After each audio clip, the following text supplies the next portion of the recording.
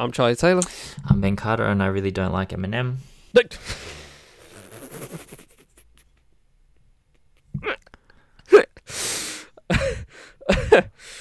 And I'm director of The Fifth Element, where I highlight the fifth element of hip hop, which is knowledge, and also features Eminem in historical sense.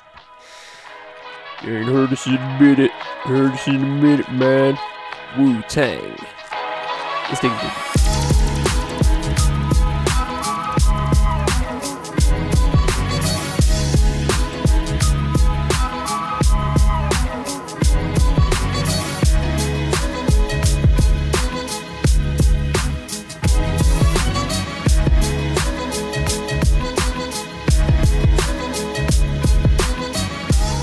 I keep banging those niggas, finger up a trigger, mate.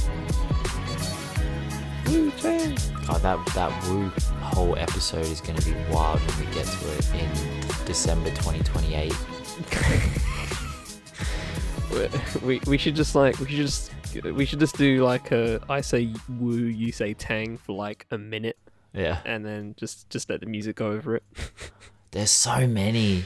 We should Will we loop it? Will we loop it? Will we loop it? You won't know, guys. You won't know. We'll just do a whole won't know. episode of intros, and then we'll do an actual episode because there's just so many iconic hooks and it's just like that's gonna be. Just read lyrics for an hour. You know when you like, I don't know if there are any long distance runners out there, but like when you think, oh yeah, I'm gonna do a long run on a Sunday, like 30K. And then you like really excited and you're like, yeah, I could do that. I could smash it out. And then you get like 5Ks and you're like, oh man, I got a long way to go. That's kind of how it's been feeling with this Book of Wu. It's like, it's not in a bad way at all. I'm enjoying it, but it's that's an amazing metaphor. I like that. That's Yeah. good. That's great imagery. yeah. Unfortunately for me, back in the day, mine was strictly short distance. So can't relate. Hi Ben, how's your week been? What have you been listening to this week? Another great week. I had a fucking great weekend. First man. great week, to be honest, but that's me. Yeah. Well, first of The first eventful week. I won't say great week, but it's eventful. is it? Well, we'll see how it goes, isn't it? Okay. Well, I got Was it into good for you, Ben? I got into Capri Songs by FKA Twigs. Oh yeah, good. Yeah. This one threw me off. What was I saying? This one threw me off. Her last project, Magdalene, which was a deep dive into loss and hope, and she actually wrote this about her last album. I never thought heartbreak could be so all-encompassing. I never thought that my body could stop working to the point that I couldn't express myself physically in the ways that I've always loved and found so much solace. I've always practiced my way into being the best I could be, but I couldn't do that this time. I was left with no option but to tear every process down. But the process of making this album has allowed me for the first time and in the most real way to find compassion when I've been at my most ungraceful, confused, and fractured. I stopped judging myself and at that moment found hope in Magdalene. To her, I'm forever grateful. Now, that was Magdalene. That was her previous record, and I could go into that, but it's very intense. FKA Twigs albums are concept albums. They're deep. I think I even reviewed it on the podcast and just said, like, I need months to sit with this. Like, I need time. Capri Songs is different entirely. Firstly, it's a mixtape. It's a project designed to be literal mixed tape, not like the hip hop mixtape, but a mixed tape of just stuff, like a playlist of things, and hence the cassette sounds on the record. And it threw me because I usually expect to hear, as I say, concept albums from FKA Twigs that I feel really unable to process. It's going to take me a long time to sit with it. And sometimes I don't even have the time and energy to sit with it. I forget, and I just, I get I feel locked out. But on this record, I think the triumphs here are the Afrobeat tracks where she just feels effortless and graceful. She soaks the beats in her ethereal surround sound vocals. Is fucking amazing, unbelievable. The second half I felt stronger. It's a little darker, it's a little bit more passionate, it has a little bit more power and depth in the opening half. And the thing that I was writing last night when I was thinking about this record was it makes me think a little bit of dating, and I think that that's intentional considering the direction of her previous record. Like, the start of this project makes me think of the process of a new relationship. At the start, it's sex, it's excitement, but it's superficiality. It's like euphoria and joy, and you're kind of high on that whole thing and the mystery and the intrigue. And as the relationship progresses, it gets deeper and more intense. It gets more comfortable and safer.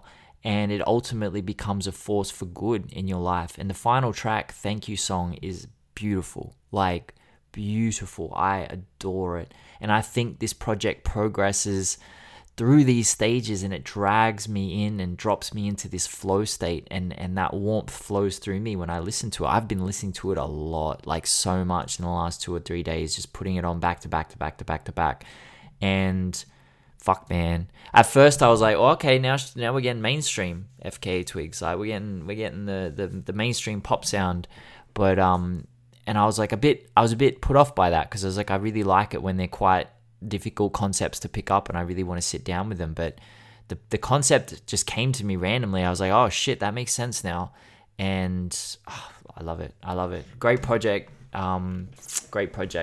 Sick by Earl. I fucking love what Earl's done with his career. As part of Odd Future, he could have just pilfered superficial fans who just wanted a career of chums. He could have just done Chum his whole career, like genuinely. And that's not a bad song at all. It's a great song. But instead of doing that, he deconstructed his entire aesthetic until it was unrecognizable on Feet of Clay. It's a project that's so difficult to inhabit. It's still perplexing people to this day. Some rap songs is the same. Everyone thought they were going to get like something insane from Earl on some rap songs, and he just gave them something so unapproachable, and I fucking love it. It's unbelievable. And Charlie and I have been at pains to tell people Earl is a top 5 lyricist in the game right now. He might be top 1. I'm thinking Lupe's on his level, but I don't know who else is rapping like this. And Sick to me feels like Earl beginning the rebuilding process, like pushing melody back into his songs and seeking out slightly less obtrusive production. Like 2010 is him floating heavily over a looped up synth riff. Titanic, that's 20 minutes of... If you put an extra 20 minutes of work into Titanic, you would have a drill beat. But they didn't do that. So you get... Like, it's close. That's what I'm trying to say. But I feel like he's doing it intentionally.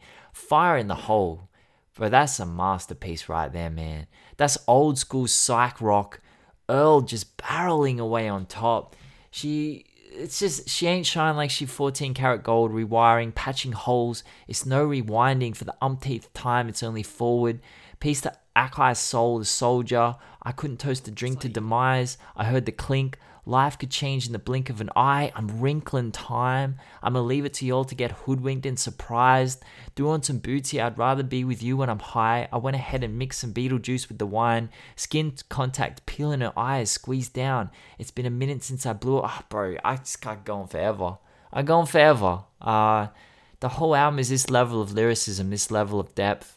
And Earl is beginning to rebuild, and I'm not really certain why he destroyed in the first place, but I fucking respect him for it. I really do.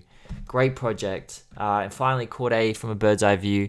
Now, Cordae was in a difficult spot on this record because his debut album did him well enough to earn a pretty solid budget, I would imagine, and plenty of goodwill in the industry. So all of a sudden, he has Hit Boy and Boy Wonder production at his disposal. Vinyls, Jake One, Raphael Sadiq. He has Gunna, Lil Wayne, Herb, Dirk, Stevie Wonder.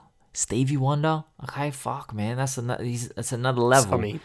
Now, The Lost Boy was a conceptual victory, but not through design or intent, in my view. It was merely Cordae expressing himself and running us as listeners through his mind and what he saw from behind his eyes. And this record is much grander in scope. You know, Cordae has traveled the world in the past 2 years, and he's worked incredibly hard on himself and gaining perspective on his circumstance. And I think that's from a bird's eye view. It's that perspective of Cordae. It's almost like he's levitating above himself and watching him, but then he flies down and inhabits it at the same time. It's quite an interesting mix.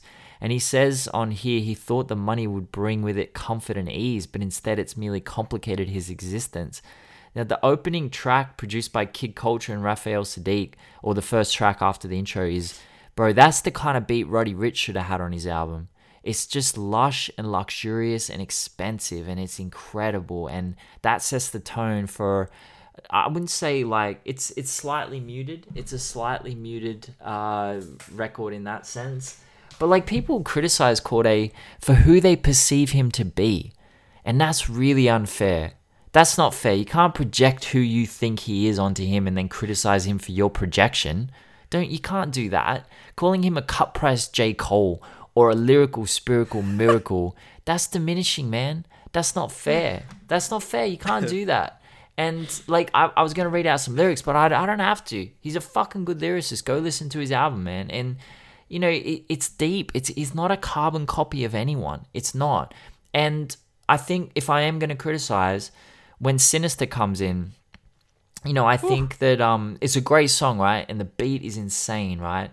And Hit Boy murdered that. Lil Wayne gives a 12 or a 10 or whatever, 14. And, you know, I feel by this stage of the record, Cordae was running slightly thin on content, and then Lil Wayne comes in and cleans the whole thing up. And that's the Dave East effect that we've talked about. The guest who only needs 16 will likely wash the lead who has given us a whole album. And I don't think it's fair to judge Cordae based on the fact that Lil Wayne probably rinsed on that song.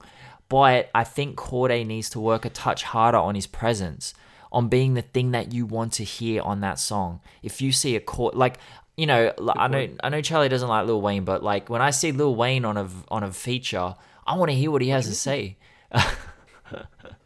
It's to say, yeah. It's like, what do you mean?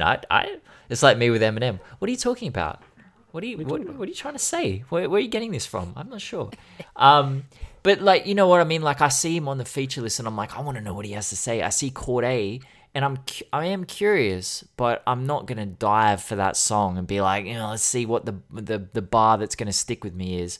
So I think he can rap. His content is brilliant. He's capable of creating and executing a great concept. He just has to take it over the top now. He's just got to take it to the next level. And I don't know what that is, but I definitely think he's capable. And this is worth your time. I really do think it is worth your time. So that was me, Charlie. What about yourself? All right. So I got into a lot of projects. 8, actually, in fact. Well, one from last year, but I wanted to highlight. That I just caught recently and I found it fascinating. But firstly, the Mussolini and Ninth Wonder, the Don and I, spelled Eye. So this is the first time I've ever heard the Mussolini, right? And obviously Ninth Wonder's the GOAT, so you know what's up on that front. So I didn't really know what to come into this with, right? Didn't have anything, just didn't have anything towards it. I was just like, okay, I know Ninth Wonder's going to hit the beats. I just don't know what's going to happen after that. So it's on that front, it's fine, right? I haven't listened again. I haven't listened to Mussolini before, right? He has a few projects in the past few years, and I'm pretty sure before 2018 as well. Great artwork. I really enjoy his artwork across his stuff. Especially Return of the Oro. It just looks really G. But yeah, I just feel like he reminds me of Currency in some way, where it's like a really really like relaxed tone and really relaxed flow. But in this case, I feel like it's just too relaxed, where I kind of glazed over. In terms of just like listening to the lyrics and the lyrical content, I kind of just like, and maybe this is Ninth Wonder bias from me, maybe, right? Where I was just like, this beats heat, and I kind of just let everything else wash. But regardless of that, I'll just say that I feel like his chilled flow and very calm demeanor kind of took his side of the game, side of the album out for me personally. With that said, decent features: Planet Asia, 38 Special, King Draft and Swank on Centennial was really good. But yeah, it's great. It's 50% great, and like I guess that's something. But it's definitely worth a listen. I think I think it's good for the background as well. Abstract Mind State, Dream Still Inspire. So this is a fascinating just overall storyline of who these people are, right? So EP, The Hellcat, and Old School Ice Gray. It's spelled GRE, so I'm assuming Gray. So this is a male-female rap duo. I'm struggling to think, apart from the one time Damani and Kosi and Il Camille record from a few years ago that I really loved, I can't think of another one. What about Jay-Z and Beyonce spitting bars on ape shit? Yeah, alright, well, I guess if you want to do that. Like, I don't know if these guys are married or anything, but sure. yeah, so these guys have a fascinating storyline, a fascinating biography. So it says they do Abstract Mind Estate back together 13 years after they split, after Virgo inducing burst success and in frustration after creating a masterpiece album, only to see it shelved after falling out of touch and finding success in another field. And they'll tell you two words: Kanye West, right? So it's very fascinating from a background perspective. So I'm assuming these guys are Chicago origin. Well, formed in Mississippi at the turn of millennium. There you go. Right, old school from Chicago South Side. There you go. And EP a West Sider. Right, there you go. But yeah, the album itself is very fascinating. It's really solid. I really enjoy it. There is random mentions of Yeezy season. Yeezy season, and I was just like, okay, sure. So yeah, there's some affiliation with Kanye on this. I didn't look too deep past that, but Yeezy Sound, that's it. I'm stupid, right? Yeezy Sound, YZY Sound. So does he have another label? I guess guess so. But yeah, past that, it's very good. It's very good. Like they're both really top tier. They go off each other very nicely, and yeah, it's just a really solid album from last year that I wanted to get onto. Code the Friend Lyrics to Go, Volume 3. This is very dense. For 18-ish minute EP is extremely dense.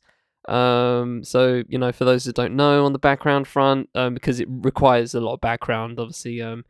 Code the Friend around this time last year was kind of mired in some basically hearsay, right? None of it's official. That a woman basically was saying that he abused her, stuff like that, and he basically says the similar stuff. He just go listen to Bitter, right? But it doesn't stop there, but that's a great place to start. But the whole EP kind of is just basically predicated on whether you believe him or not. Yeah, I'm curious about this, man. I'm so curious about this because, honestly, bro, I've been keeping him off new release things. I don't know what's going on with this. Yeah, it's all hearsay, bro. You have to decide for yourself on that front because he comes through with he comes through the whole EP kind of just not going at her, right? He kind of puts the stake in it on Bitter. But past that, there's, mentions of like, oh yeah, I'm ditching people, getting better people, I'm growing, I'm still toxic, but I'm growing. For Troubled Boys is kind of a really fascinating track to listen to, where, he's kind of really just talking to a certain type of kid, and that's really deep. Dear Fear on the face of that, you just, but until you get to Boy and Cherry Beach, it kind of doesn't lighten up, to be honest. So yeah, the whole EP is really predicated on whether you believe him or not, and I think that's just you have to leave that to public record now. It's in the court of public opinion. To be honest with you, I'm still on the fence, to be honest. I'll probably will forever be on the fence because I don't like to. I don't like to just he did a record about it, so he must be real. You know what I mean? That's not how shit works for me. So yeah, if he keeps mentioning it in records or just mentioning or leaning towards that kind of content, then I'll probably just be a bit like, okay, but it's hearsay, so I don't know whether I can believe you or not. So yeah, up to you on that front. On your question. But anyway. Continuing on, Planet of Lil Black Kids, Georgia L. Muldrow and Keith Rice, Planet of the Blues Part 1. It's a little EP, 13 minutes, 4 tracks. Very fascinating, just a 4-pack right here. The first couple of tracks, the first 2 tracks are very rocky, and it mellows out on Friday in Church. But yeah, it's really interesting EP. I like where they're going with that creatively. I love to get more on that front since the Part 1. I'm hoping for another Part 2 on there. I want to get some more on that. I was like, okay, this is cool, but I want to get some more on it. Nick Grant, Welcome to Loveland. I've actually been kind of low-key into Nick Grant without even thinking about Nick Grant, if that makes any sense. I haven't listened to any of his records until now, but I've always been interested in his stuff. I loved his work on A Room Full of Mirrors. I felt like he was kind of the MVP on that EP. And I've heard him on Terrace Martin stuff. I remember like he was on one track with Royce da 5'9" a couple of years on one of Royce's mixtapes, and I love that track, Still Waiting, I think it's called, banger. It's got Elzhi on that as well. But yeah, this is kind of very West Coast, very very West Coast sound. I love it. I love that West Coast sound, very classic. And as you can imagine from Welcome to Loveland, and by the titles, Love and Other Drugs, Cupid is a Woman, stuff like that. It's very love in the relationships oriented, but it's got a very funky tone to it, and I really like that. So shout out to Nick Grant on that front. Dig That, Pain Built. I find drill interesting, right? Because it's kind of predicated on their storyline, and I feel like because I think this is his first project. Oh no, it's not his first project. No, it's not his first. He had an album in 2020. But yeah, I think he's had a jail stint, and I think that's kind of where the hype towards this album. Is it now? Yeah, well, 10 tracks, 26 minutes. So take it what you will. But yeah, I don't want to have that argument. But yeah, it's weird how storylines outside of the artist is really predicated on whether people actually like want to peep a drill artist. It really happens. It's really overt in drill. And since he had a jail stint, and I guess other stuff has happened, I don't keep up on that kind of front. A lot of hype was to this particular project, and it's solid. This it's a drill album. I'm not a drill expert by any means, but he does have really good flows, solid lyrics throughout. It's just some really good stuff on there, and obviously all the usual voice switch ups when he mentions something, but you can't mention that because feds are listening and stuff like that. So yes, it's a really good drill album, as drill albums go. Earl Sweatshirt, sick. I won't say much. I kind of echo Ben's sentiments. I want Earl Sweatshirt to make a lyric book of all his lyrics, so it can be copped and put on a coffee table in my future place. All I will say is that it doesn't have East, and that's immediately a W. Continue on with lastly Cordae from our bird's eye view, and I'll try and keep this one short. I personally cannot link to Cordae, and I'm trying. I've tried, right? I tried it, but as soon as the track ends, it immediately just gets deleted from my mind. Like, apart from the sinister beat, I don't remember anything from the album. Maybe that's me. Maybe that's Cordae. I'm not sure, right? I'm gonna stay on the fence on that front. But for me, it's just I just can't get into it. Like, it sounds good, right? And he's rapping good, right? And I'm here for it. I'm in the moment. I'm fine with it. But as soon as the album ends, as soon as the track ends, I'm just like, okay, what's the next thing I'm gonna do today? Like, I don't stop and think like, damn, what did I just listen to? Whoa, you know what I mean? I'm not contemplating life or anything, and I don't need, I don't seek that from Cordae, right? I'm not trying to put that on him, but I don't know, man. I feel there's a bit of hype there where people are putting this kind of thing on him, and I might be leaning into it. That may be coloring my thoughts towards Cordae overall. He's signed to Atlantic, and yet he only has like 1 million more listeners than YBN Nahmir. And I don't hear anybody talk about YBN Nahmir. But everyone talks about Cordae. So I don't know. I feel like there's a bit of overhype. That's just me. That's my personal opinion. Huh? Got that label. There is the label push is heavy, and Kitchen Lost Boy got the Grammy nomination, which Grammys. I just think there's a lot of label pushing there, and I'm just like, I don't think it's warranted. So I'm just gonna be real with you. Like, he's fine, he's cool, he's good. I saw that freestyle he did. I think it was LA Leakers. But he's got the chops, but I can't tune in. I don't know what I'm listening for, to be honest. So anyway, let's get into chapter 3 of the Book of Wu, and we are getting into Mr. Lamont Hawkins, aka You God. So I'm gonna go straight off the bat and say I really like You God's voice in the same way I like someone of the like the ilk of Exhibit. I love listening to Exhibit just because his voice is just such a G voice. I love his voice. Fuck, man. He's got such a boss voice. That's throwback shit, man. Fucking shout Exhibit, out to Exhibit. I can't, bro. I can't wait to do an Exhibit retrospective. Like, which sees what you get now. Like, I love me some Exhibit. X to And the Z. Pimp My Ride is the Goated. is one of the greatest TV shows made ever. I cannot wait to just like randomly do a YouTube series where I watch every episode and just laugh at it because it's just out. It's just so 2000s. It's fucking beautiful. It's weird, but it's beautiful. And if you guys haven't seen it, just see it. And iconic intro music. But anyway, it's not an Exhibit retrospective yet. So we're doing You God, and yeah, going back to that, I really like You God's voice. That's something I kind of, that's one of the things I guess I've learned overall as we've been going through this, Wu-Tang journey.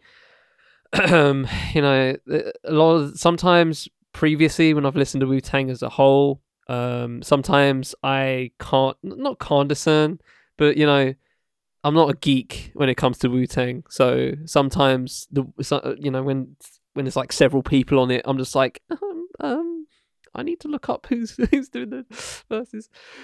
Sometimes, and You God sometimes slips into that, but now that I've listened to some solo You Gods, I feel like I'm gonna be much better on that front. So that's all well and good. So without further ado, Ben, what have you got for us today on You God? It's gonna be interesting. It's gonna be a very interesting episode. And I say that, listen, man, if you don't like You God or you don't know anything about You God, I would say listen to this episode because it's gonna be interesting. I'm very fucking good at what I do. This is a quintessential DITD episode because if it wasn't for this podcast, I would have not listened to any of these albums.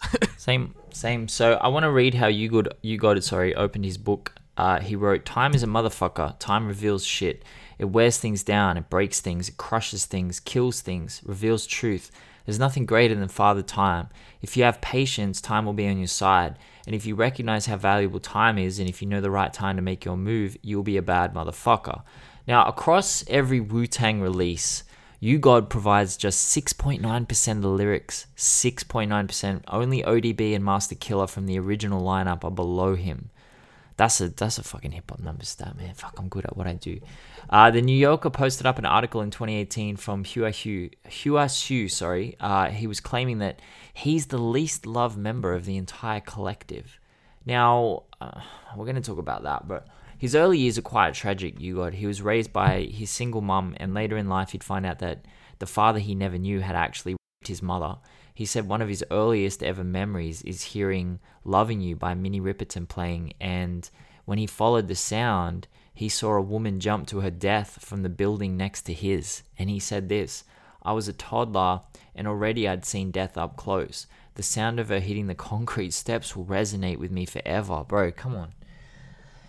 This is like, he was still a toddler when that happened. It's just, or he was not a toddler, but he was young. He was so young. And it's like his early story is so difficult. It's so tough to hear.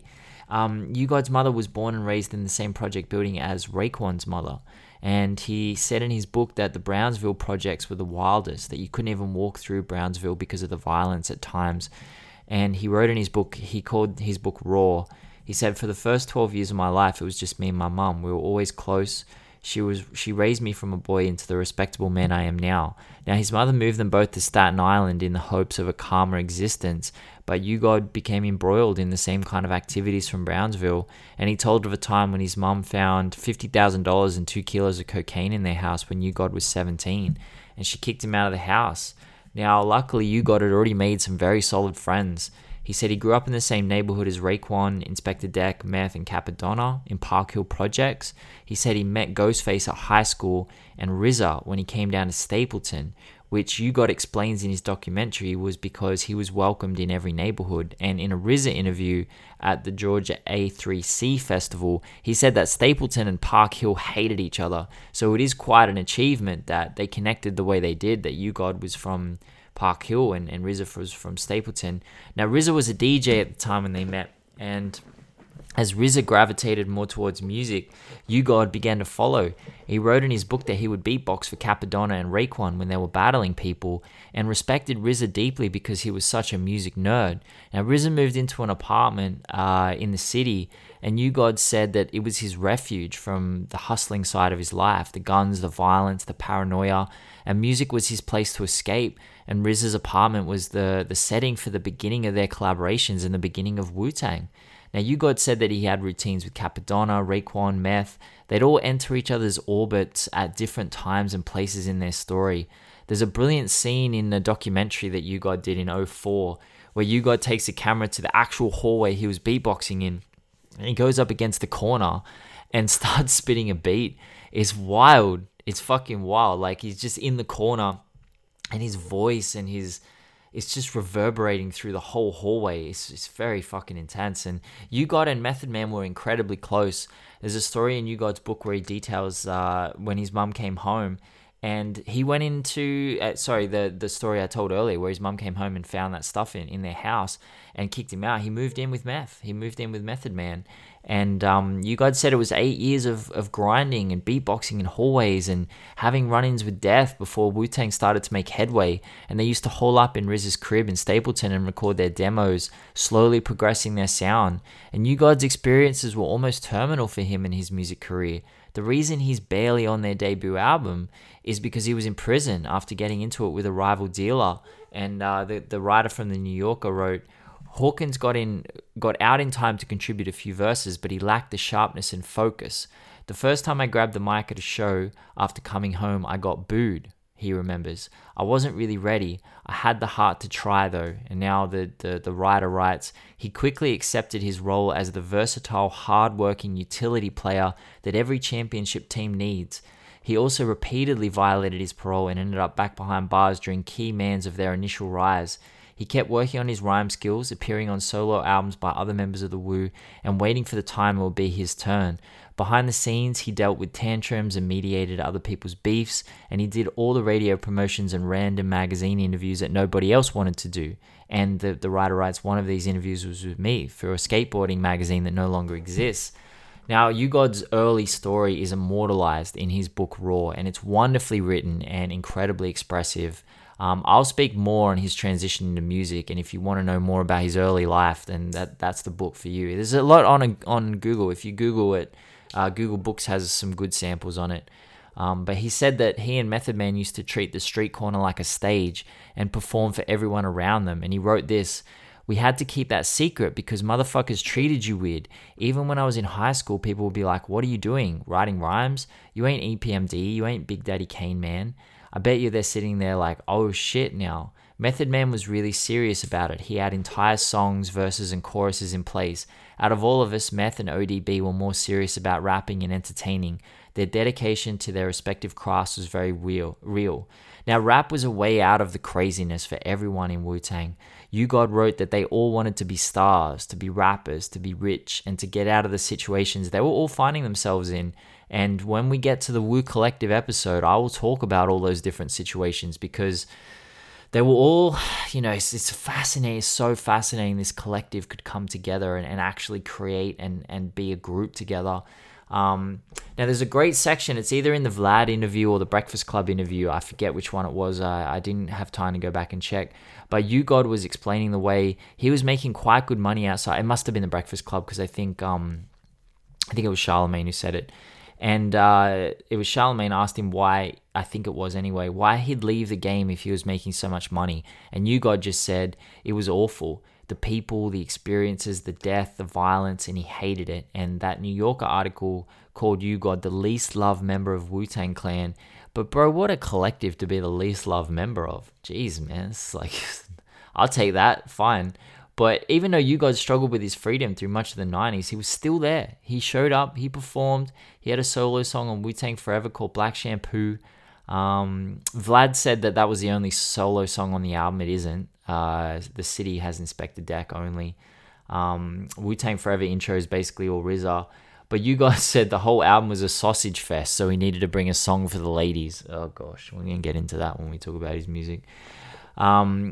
And this is the thing, man. U-God has always been seen as incredibly down to earth, very humble, very authentic. In his interviews, he tells you exactly like it is. He can't hide his emotions, like just doesn't hide them. The Vlad interview is a fascinating study. It's a fascinating study in a lot of things, but something I got from that was how to interview when everyone fucking hates you. Because U-God is openly against Vlad at the start, genuinely like combative towards him. There's one point where Vlad says, so around this time you were hustling, and U-God just says, are you asking me or are you telling me? And it's just like, fuck me, I love that section so much. But Vlad actually wins him over. Vlad wins him over in this fucking interview, and he gets him reminiscing, he gets him laughing, hits him with deep cuts that U-God had forgotten about. He gets him into his element. And it was masterful. Whole other episode. I'm not like, I can see the value in things, even if I don't like the person that came from. I can totally see that. But yeah, man, U-God was endearing. Even if you don't agree with what he says and how he says it, he's endearing because he's himself. And we talk about the MTV Cribs episode with the Wu-Tang Clan. RZA's rooms are decked out in all white, stunning, huge jacuzzi, massive bathroom with a fucking phone and 3 TVs in it. Ghostface has got like the party section, color-coded, people everywhere. Busta Rhymes just sitting on the couch, spitting bars. And you got Raekwon's section with the high ceilings, a grand piano, beautiful light. He's got his own weight room. And then you got U-God. It's this small, pretty cluttered bedroom, tiny closet with some expensive clothes in it, an autographed picture of Little Richard on a small table next to a supersized bag of peanut M&Ms. There's no way peanut M&Ms were going to be just hanging around in RZA's immaculate wing of the house. And then you go outside and U-God's outside pointing at the elaborate living quarters of everyone around him. And it's not even about him and his wealth. It's just not about him and his wealth. And he said in his book, almost every morning on the patio before going into the studio, I would remind myself to really be present and be in the moment so I can really appreciate everything. And, if we ask who U-God is, and I'm saying a lot here because I'm not going to talk heaps about the music because the music isn't my favorite part of this story, but I'm saying a lot because I love this part. I do like this part about U-God is. In Raw, he said he counts his blessings every day he's still alive on a basic level. But U-God is way more than someone who's just thankful for his lot in life. He's someone who struggled under grave conditions. His son was 2 years old when he was used as a human shield in a shootout, suffering permanent damage to his kidneys and his hands. And when that happened, U-God said only Method Man was supportive, and other members actually flaunted their wealth and status on him even more. And when Vlad asked him very pointed and loaded questions about ODB, notably an interview ODB's son did about the night ODB passed, U-God just says dismissively, I will never speak on that. And if he said if he could have, he would have chained ODB down and forced him to go to rehab. But he says you can't force a man to do something they don't want to do. And the people ODB had in his ear were contributing to his addiction. And you could sense his pain in that. He's not happy. He's not happy at all. It hurts him to talk about it. He's very prickly and upset when it comes to his solo career and what he perceived as a lack of support from RZA. So that is a great way to get into it because his solo career is something else, man. Like, yeah. First album, Golden Arms Redemption, 1999. So, I'm glad Ben's not too into the music because I am. I'm into it. Somebody has to. So on a quick side note, I find it interesting that U-God has minor beef in an overall sense to RZA, not again support, because bro, I can imagine RZA just constantly being like hounded by the squad and just going like, yo, I need the beat for my album. Yeah, I need the beat for my album. I need the beat for my album. I'm just like, bro, I'm only one person. Like, imagine. This is gonna be like, I can't imagine being RZA. Like, I genuinely can't. Like, that dude just constant. Like, bro, just I don't want to make this a RZA episode, but like the fact that he just like, it's like the heart of this group is just fucking mad to think about. So yeah, I said before, I really enjoy U-God's voice. Like listening to it's kind of the only reason the album's kind of just like they don't immediately make you want to shut it off. Not to say these albums are very worth shutting off. Golden Arms Redemption, which as another quick side note, I I had to look up the RZA film because he had a film called Man with the Iron Fists, and I thought at first it was Man with the Golden Arms, and I was just like, did he steal this from You God? And then I realized that it was the Iron Fist. If you haven't seen that film, think Tarantino mixed with Michael Bay. Like it's like it's just like supremely audacious and just outrageous, and it's very fun. It's kind of funny in some ways, but anyway, yeah, Golden Arms Redemption. It's okay. It's fine. I feel like when I was listening to this, I think the main thing I came out of it was like, for one thing, too long. 1 hour, a solid hour, is a no for me. And you know, he makes, I don't know if he makes a point, right, to say that RZA didn't support him enough, because there's only three RZA beats on here. And I don't want to like say it outright, but I kind of felt that he had a lot more input when it came to, like, you know, Jizz's records and stuff like that. Well, so that's actually, you make a good point. Sorry to cut you, but he has spoken repeatedly in interviews about how at the time Master Killer, Inspector Deck, and You God were in a separate category to ODB, Method Man, Raekwon, Ghostface, where they were. The market said so, bro. The market said so. But I mean, we didn't get an album until '99 from You God, and we didn't get much RZA on it. Like, that's, you know, he wasn't given maybe not given the opportunity. But anyway, yeah, he certainly feels like he was pushed to the side. I mean, but yeah, on the same side, right? The notable business side, the most notable business decision, I feel like, and in maybe in hip hop history, I don't know how this even, worked, but like the fact that they were all allowed to just get their own separate deals, like solo. You know, if it could have easily just been like, oh, I want him and him, but you know, but they were able to do it individually. So, you know, in this one he was on via Priority Records. So, you know, could have, it's not, did he get support from them? Like, that's a notable thing to say. Obviously there's Wu-Tang Records on the side of this as well, so, you know, sure. But yeah, again, 3 RZA beats, and apparently writing credit on the 1, 2, 3, again, 3 tracks, funny enough, there you go. So yeah, I get it. I do like Glide. That's a really good track, produced by Inspector Deck, actually. Shout out to him. Rumble, God, that Jesus Christ, that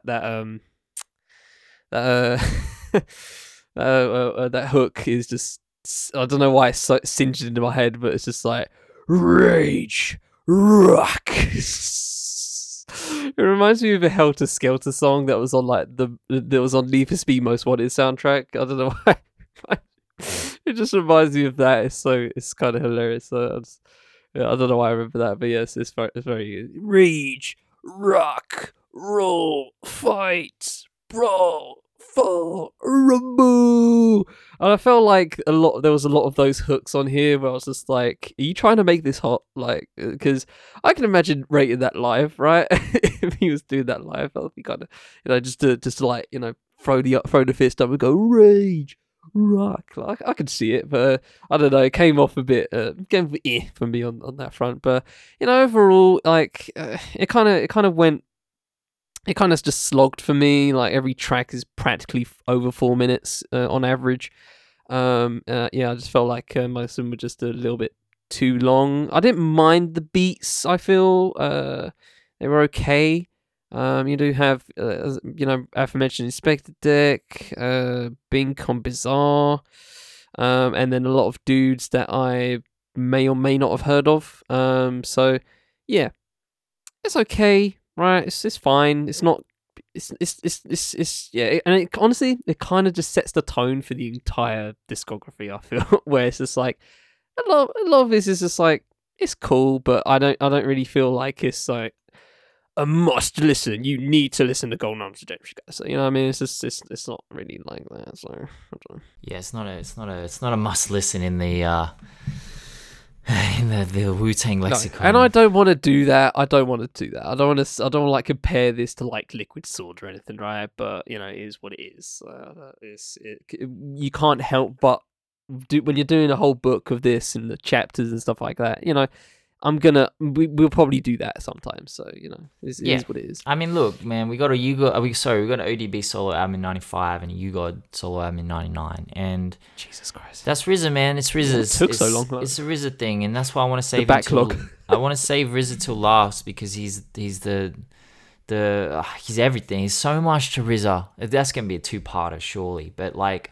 You know, UGOD said this is why it took so long for his solo career to kick off. He said RZA was, you know, he had the side groups and the side hustles and the Wu-Tang Killer Bees, and there was no time for these three, UGOD, Master Killer, and Inspector Deck. And this charted 58 on the Billboard 200, his only charting album, his only album on a major label. Wow. And it was really only on a major label because Priority was owned by EMI at this stage. EMI bought them out fully in 98, and then I think they sold them a couple of years later, or they went back to being independent, but they were basically an independent label who had just been bought out by EMI. RZA, as you say, produced 3 tracks. We get a Bink song on here.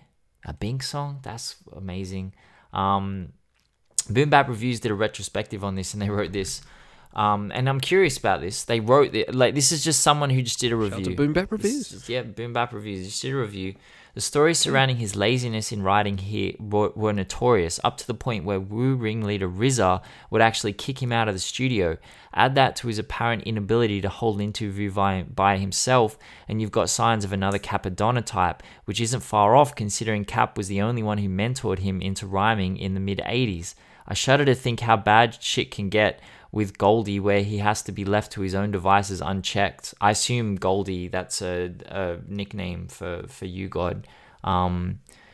Look, man, I didn't like this album. It's not a good album. It's poor. It's rough. I just think, and it's so funny. It's so funny you mentioned Liquid Swords, because I literally wrote here, if we look at GZA, for example, and the whole concept of the Liquid Sword, we can extrapolate that out into Meth, Ghost, Raekwon, Deck, but not really UGOD. And, you know, this album is a bit of an anomaly in the Wu-Tang solo arc of the 90s in that it's not great. It's not a great record. And, I didn't enjoy this one very much, unfortunately. Okay, well, it doesn't get any better with Mr. Excitement, which comes 6 years later. Right in the middle of 2000s was fucking weird. Really, it is a genuine 2000s is fucking weird kind of a album right here. I find this worse, to be honest, than the Golden Arms. And I kind of want to, I don't know. I'm gonna say it. I want to do. I don't expect Ben to do this, but I'm on a mission right now. Honestly, I feel like I'm on a mission because we've had this conversation before.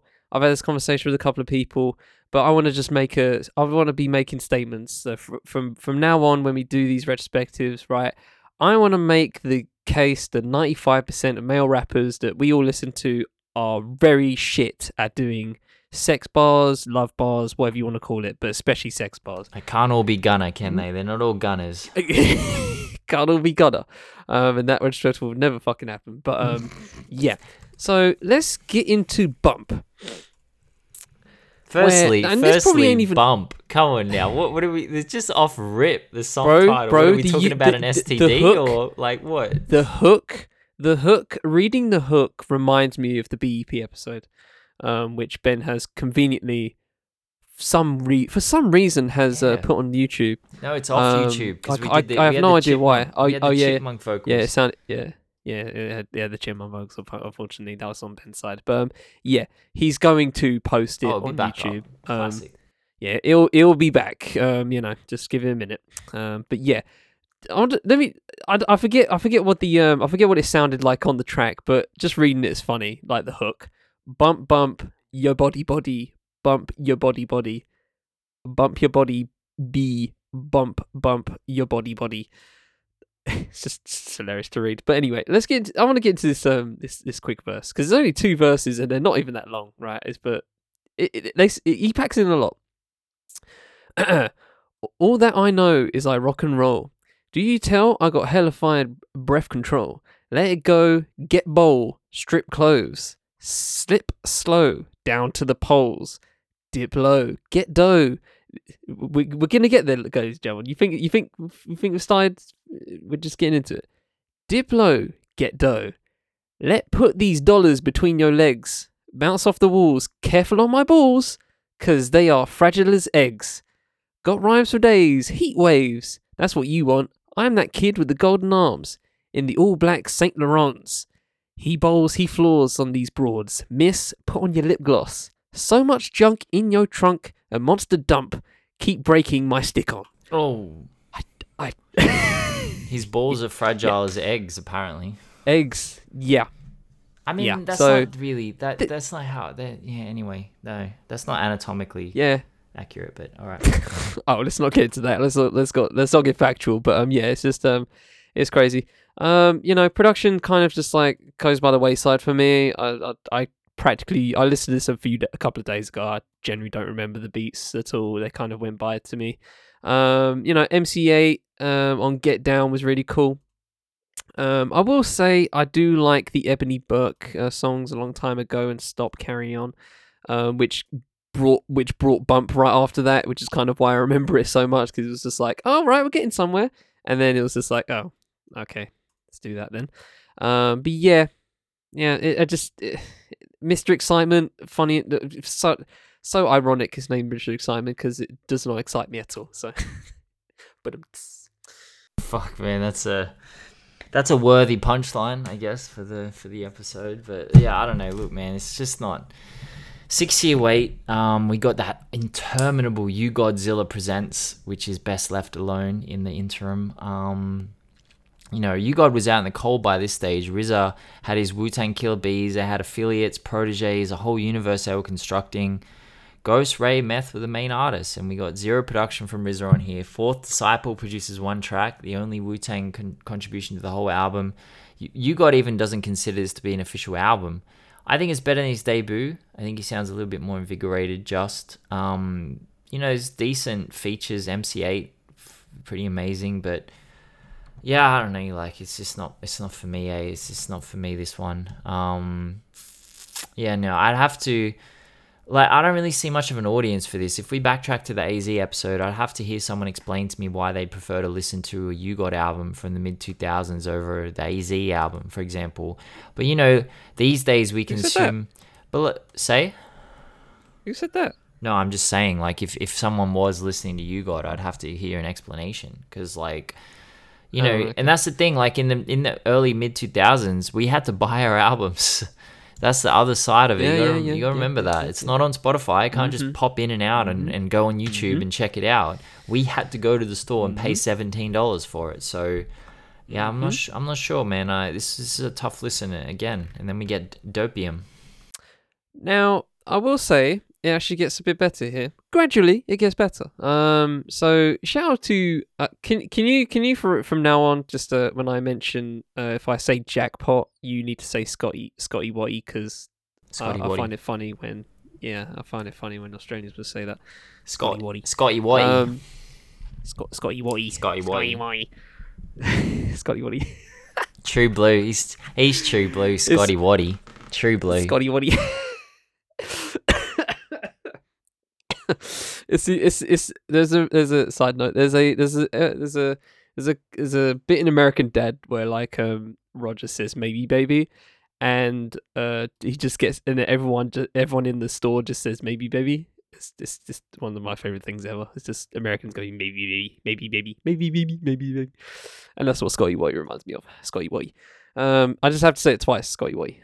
So yeah. Shout out to Scotty Watty, because he actually comes through as a genuine Wu-Tang affiliate, I would say. One of the lesser known ones, I feel. Obviously Capadonna being the main one, but actually is Capadonna the main one? Is he an actual member? Yeah, Are we doing Capadonna? Of course, Capadonna is a 10th member. Yeah. Yeah. Yeah. The 10th one. I mean, not original member, but he's a member. Like, when we talk he's about Redman, he's not an original. Like, someone said Redman was part of Wu, and RZA was like, He's a Right. cousin, but Yep. he's not Yep. a sibling, and so Cap would I be remember. a sibling. Yeah. Oh, glad we're doing these, eh? Because boy, it can get hard to get lost in the I weeds. told you, anyway. man. I told so you. yeah, This is a marathon, not a sprint. It's a marathon, not a sprint. it's a marathon. Yeah, we're getting there, ladies and gentlemen. We need to trip up now and again. But yeah, I do not mind this album. It has one of his most popular tracks with Wu-Tang, featuring Method Man, very solid track. You got Coke with Raekwon, Slain, and Why Not the Best. Amazing name. Stomp the Roach with Jizza and Scotty Waddy. Honestly, the first like 5-6 tracks actually. I don't like the hook to Magnum Force, but I do like Jim Jones and Cheek on there.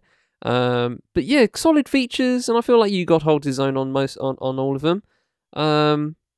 Take out the remixes at the bottom. You have a solid 11 tracks.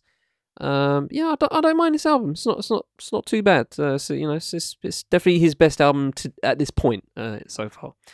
Fuck, I never know when you're gonna stop. So last week, just on the behind the scenes, last week I apparently. we've done 100 and something of these, so I know. like keep up. But... No, last week I kept banging my mic when I was not on mic, and I kept forgetting to mute it. So this week I've been very conscious of muting, but I haven't been conscious of unmuting. So I have to obviously. It's an art. It's an art. It's an art form that I'm not. Yeah. Anyway, it's an art. Look, I thought Dopium was really good. I actually not really good. I like the name as well. Yeah, good name for an album. It's just a good record. Like I'm not saying it's great, but there's Ghostface, Capadonna, Killer Priest. Yeah, Jizza, none of these Meth. are album of the year contenders. All right, let's just of course, get out of the way. None None of these are album contenders. It's not bad, man. Jim Jones, Chic Luch. In context, this is his best. Large Pro on production. Large Professor. Yeah. Oh, that was good. Yeah, that's man. Good track. God is Love, beautiful, mournful beat. Early 2000s Rockefeller, just blaze type beat. Storm the Roach, Jesus slides through with a stunning performance. Magnum Force is menacing. I thought this is a good record. I think the golfing class is shown in the aptly titled Wu-Tang Method Man raps. Thank God it's Friday. It's just me and my chick cruising the highway. She twisted my piff. You see, I'm living proof that crime pay. The type that go at a bitch. The type to shoot the gift and blow every clip. I just know money like the back of my hand. You get the back of my hand just like a fiend who took a package and ran. Like that, he just slides effortlessly into top tier lyricism, and it's not even his A material. That's Meth.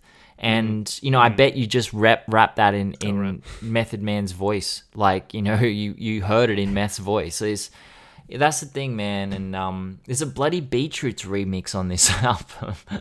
That's a fucking 2000. When I saw that, I'm like, we love the Bloody Beetroots? Like the Bloody Beetroots? Oh man, if you don't know who the Bloody Beetroots is, man, fuck, you need to go listen to Bloody Beetroots. But yeah, I thought this is a good record. You guys did an interview in the barbershop for this record, and I can barely hear a thing he says in the whole interview. He's driving around, he's getting his hair cut, he gets a ticket from a parking officer, then he goes bananas about people who buy brand new Range Rovers, saying that he's tired of being a slave to his bills. Then he rants about paying his taxes on time and fiscal responsibility. He says he's an average person at the moment, so he's driving an average car. Interesting. Very interesting. I found it ironic he's ranting about this whilst promoting the solo album that has the most Wu-Tang contribution of his entire career. Ghost and Ray were going wild at the time with luxury rap, and at the end, as an afterthought, he just drops the Dopium release date. And he just says, I'm back, cocksuckers, eat a dick.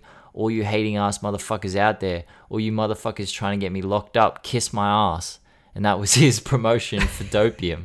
Bro, this guy, that's what I mean. I love this guy. He's just so super liminal. Like, that Simpsons episode where they're Yvonne et Niage and they're talking about the way that you get people to join the Navy. He's like, there's subliminal, and then there's liminal, and then there's superliminal. And they're like, what's superliminal? And he yells out the window. He's like, hey, you, join the Navy. And then that's you, God, man. He just fucking superliminal, and I fucking love it, man. Yeah, that's funny. So yeah, get to the keynote speaker. That's 2013, and I think this is again his best album to date. I like I think the USP of this one and why I prefer this to to all the other You God albums, which includes Venom, which we're going to get to. Firstly, fun album cover. Really love the album cover. I mean, there's the original one, and then there's a gold one, which is the alternative, and that comes on the Spotify, and I really like that one because it's just good stuff to look at. It says a ruckus, it's like dials, and one of them says ruckus, up to the max, and then killer bees, and it goes up to swarm. It's fun to look at. But yeah, I really enjoy the radio the radio motif that The Weeknd invented last week. I really enjoy that. That comes up now and again. So UGOD. Shout out to Vivian Scarlett on that one. She only comes in twice, which I feel like she could have been in there more, but that's just me. But yeah, past that, solid tracks. Fame with Stars P, Heater, Heads Up with Scotty Waddy, and Jizza. But even with that said, and I feel like I'm keep mentioning tracks that have features in them. But there's Skyscraper and Heavyweight, which is on his own. I like those tracks. Stars is not great. Horrible track. Honestly, from Stars to Golden Arms and Rooms Keep Spinning, those tracks are just not great lyrically. But he does get better at the end. Mount Everest, which I'm going to read some lyrics to. I like that. His last verse on that. And Journey with Cool Keith. Transform, really like that one. Zilla, that's good as well. But yeah, let me get to Mount Everest because you have Inspector Deck on verse 1, Elza on verse 2, and then You God comes in cleanup, and he kind of takes. He I think he rinses. I think he does. I think he rinses a bit. He does have more bars than the rest than them, so you can say that kind of just helps his case on that front. But regardless, bro, some good bars in here. Let me get into this a little bit. I want leverage, ice cold beverage, money I can't count. I blanked out standing on Mount Everest. Bar. Life lessons, the cover of Essence is pure excellence. 5'10". Write down my measurements. Politic, the deficit. Fingerprints, no evidence. Cocaine, caviar, hitting on receptionists. Hang with the specialist. Gold medalist. Presidential cred. Eating steaks, that's tenderest. Got my bread. Catch me in Megan Fox's bed. Cash crop, Gucci, iPad bag, tall black. I just want to stop. That Megan Fox line is that's aged so comically, considering she just did the engaged to a Machine Gun Kelly. So that's just funny to think about. Tall black top Nikes with fat laces, riches from rags, cashes and dime faces. Got promoted up, friends up in higher places. Next move, my best move, chest move, the strategy, closet full of guns, son, nothing but gadgetry. Get off that bullshit, that hip-hop factory. Okay, forgot that was there. I'm hybrid. I'm hybrid, nigga, words defy gravity, clothes never raggedy, oil paintings of me displayed up in the gallery, capture me, Wu-Tang forever, immortality, high salary, blessing from a mother named Valerie, and my 2 sons named after me. Racks from stacks, swiftly I'm browsing. First class ticket to the moon, only cost 50,000. Okay, we need to get the numbers on how much an actual ticket to space costs now that we actually are doing that. That'd be kind of funny if you actually got 50,000 on the dot. Niggas be doubting it's understood. I'm rolling with goons, one of a kind imported goods. Killer the hood. Consume me, Lord. The last time I checked, I got 50 points on the board. Good Lord. There's some real good shit on here, right? Overall, I feel like this is probably his best album by a solid margin. I think partly, honestly, I think the main point of it is just because of how he gets at the tracks with the features. I feel like he really holds his own, especially on this particular album, with someone like Inspector Deck and Elzai, Styles P on Fame. Like I said, he really does hold his own, and that's probably the first time out of all these albums so far that he actually does that, where I'm just like, not mentioning it because of the features, I'm mentioning it because I feel like You God actually does his thing on those particular tracks, and it's his album, so he should be taken over on that front. Yeah, I mean, a ticket to the moon probably costs you about 20 to 30 billion, according to NASA. So touch off. It's a bit much. Touch off with the math there, but touch off. Look, man, this album's a 1. This album is the one. This is the one. This is a fucking one. Jizza, Meth, Styles P, Spectre Deck, Elzai, Cool Keith. RZA got back on 3 tracks.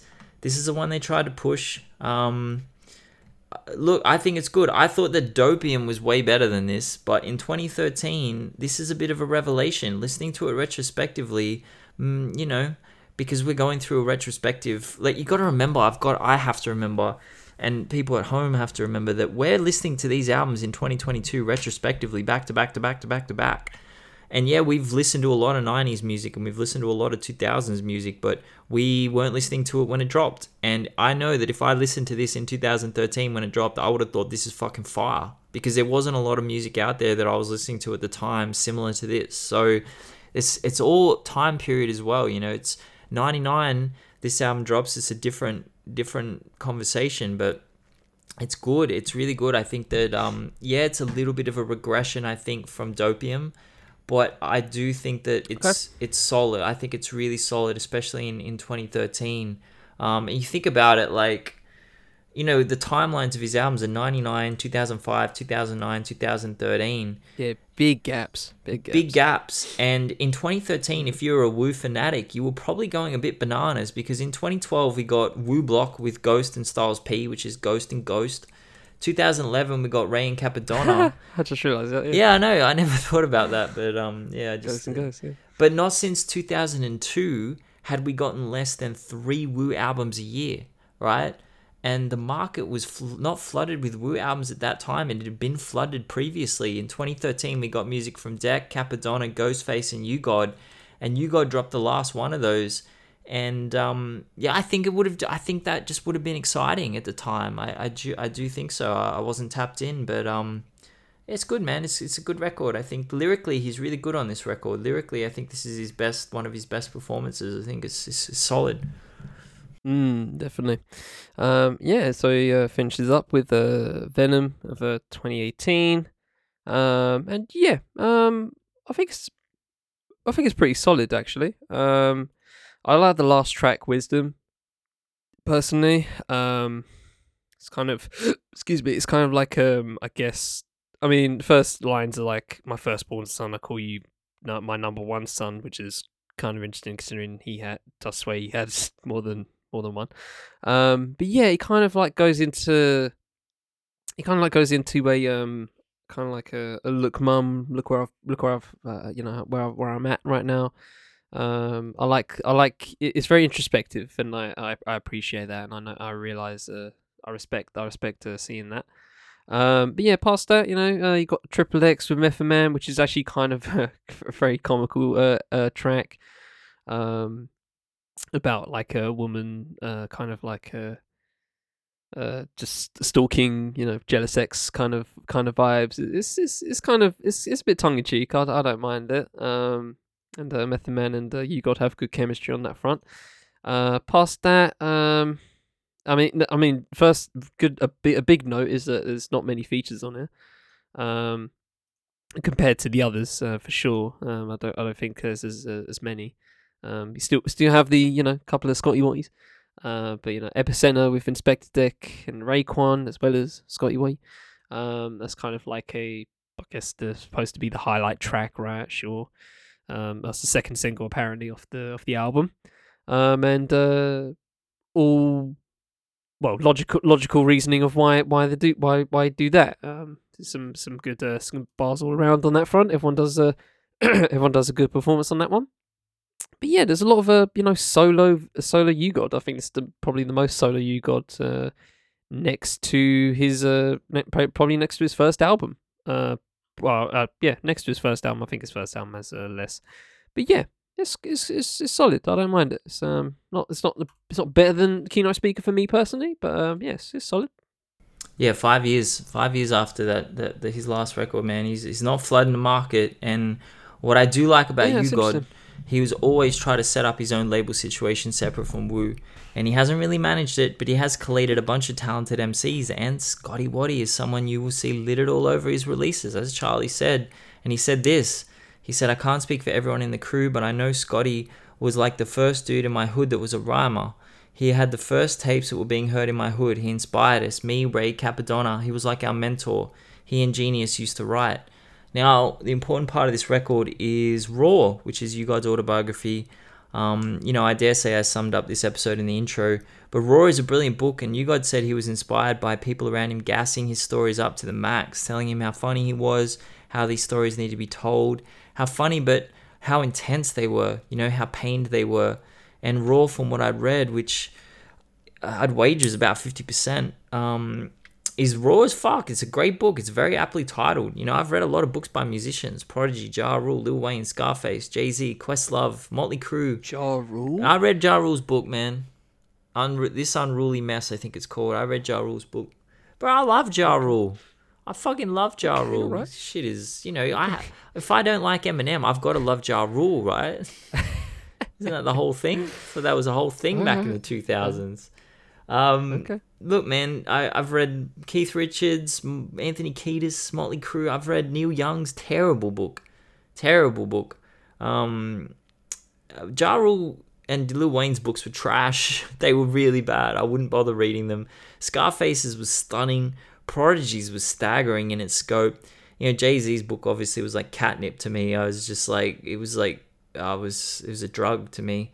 You God's book is very good, and it's exactly as he says.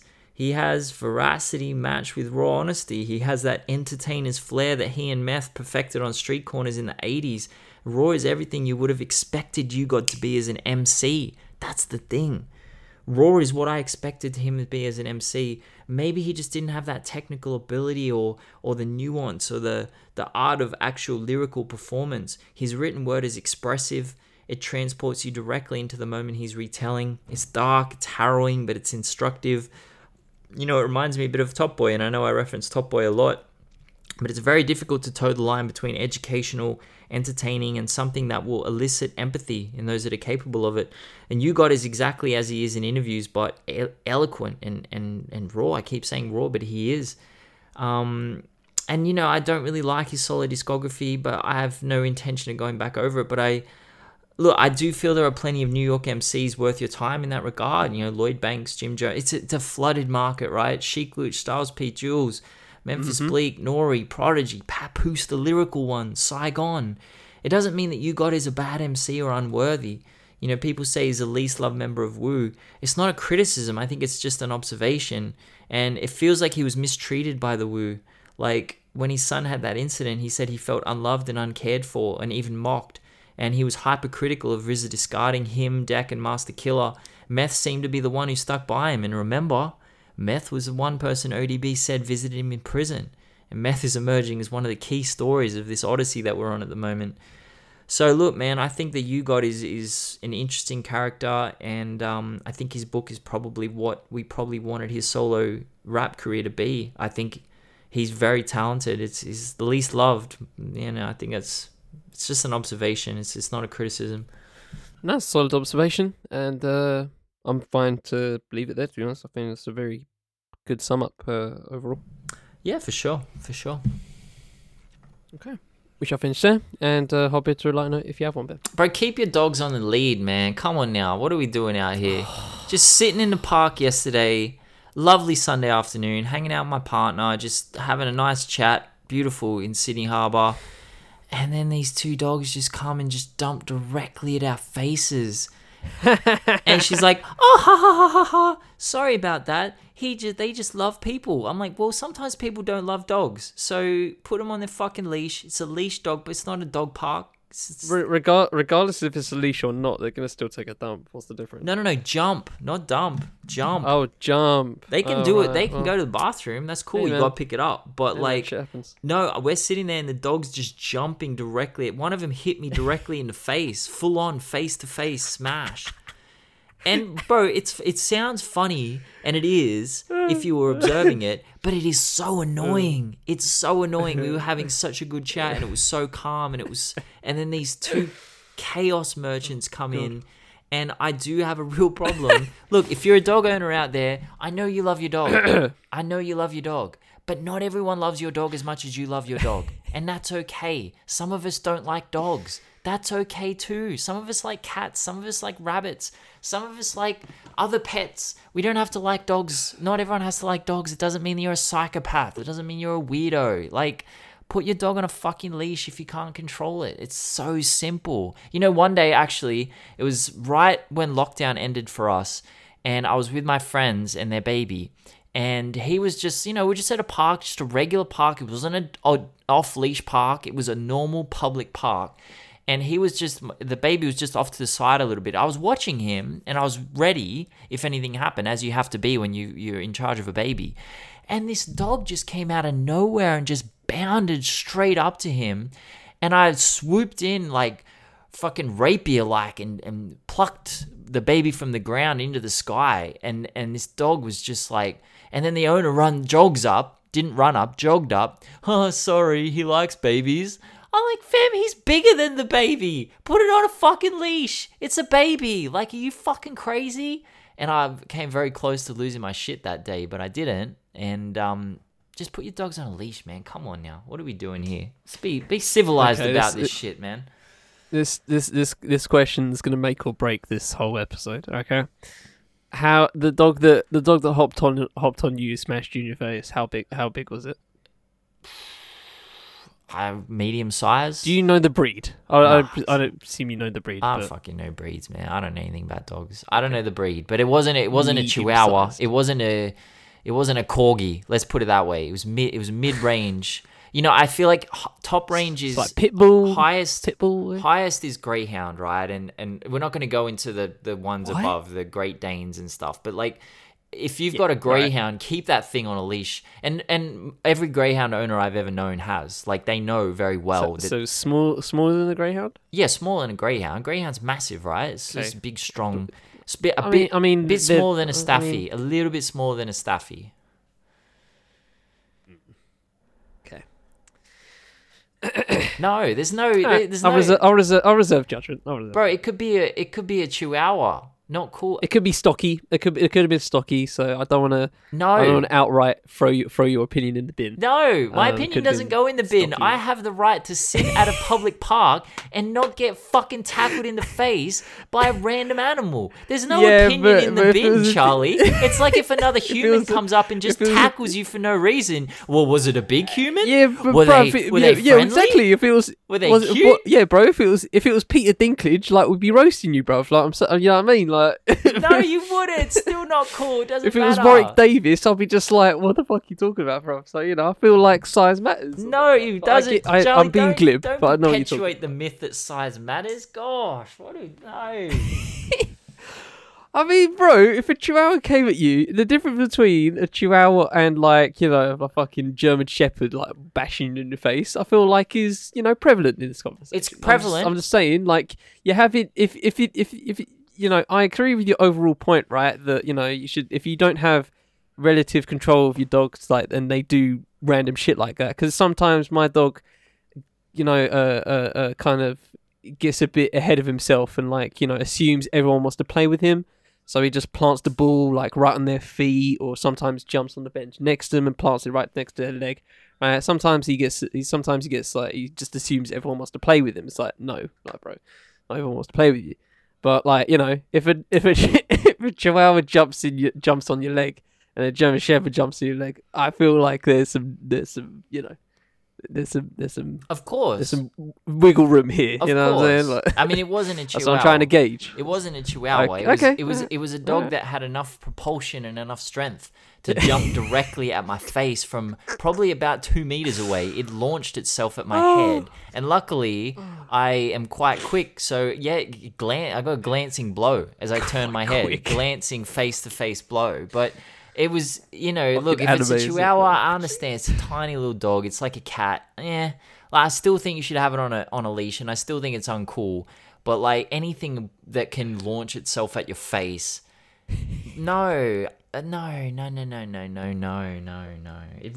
didn't ruin my day, not at all. But, like, it was pretty annoying. And I'm such a people pleaser, eh? Like, I'm so bad. She was like, oh, I'm really sorry. And I'm like, that's okay. No worries. And my partner was like, no, don't do that. Because, like, that just encourages them. You'll fit right in here going, oh, sorry. I know, I'd be very... Each other's way. Oh, sorry. Very English, but, very British of you. Nah, fuck that, man. Okay. And on that note, Oh, ladies and gentlemen, from the Fifth Head Podcast Network. Where is you going to get these conversations? I love it. I'm going to get cancelled, man. I told everyone I hated Eminem and dogs. I'm gone, skis. I'm out. This has been the final episode of Digging Digits. Hope you enjoyed this episode. I would try and say on the Fifth Element. Imagine if our last episode was a fucking you god. Imagine. That's amazing. That genuinely would be digging in the digits, right? That would be digging in. It's the most anticlimactic ending to anything. Like. Oh, God. Yeah. I've been Ben Carter of Hip Hop Numbers. We hope you all have a good week. We shall always try and do the same. Bye until the next time. Beat your dogs, apparently. Take it easy, ladies and gentlemen. All right, peace.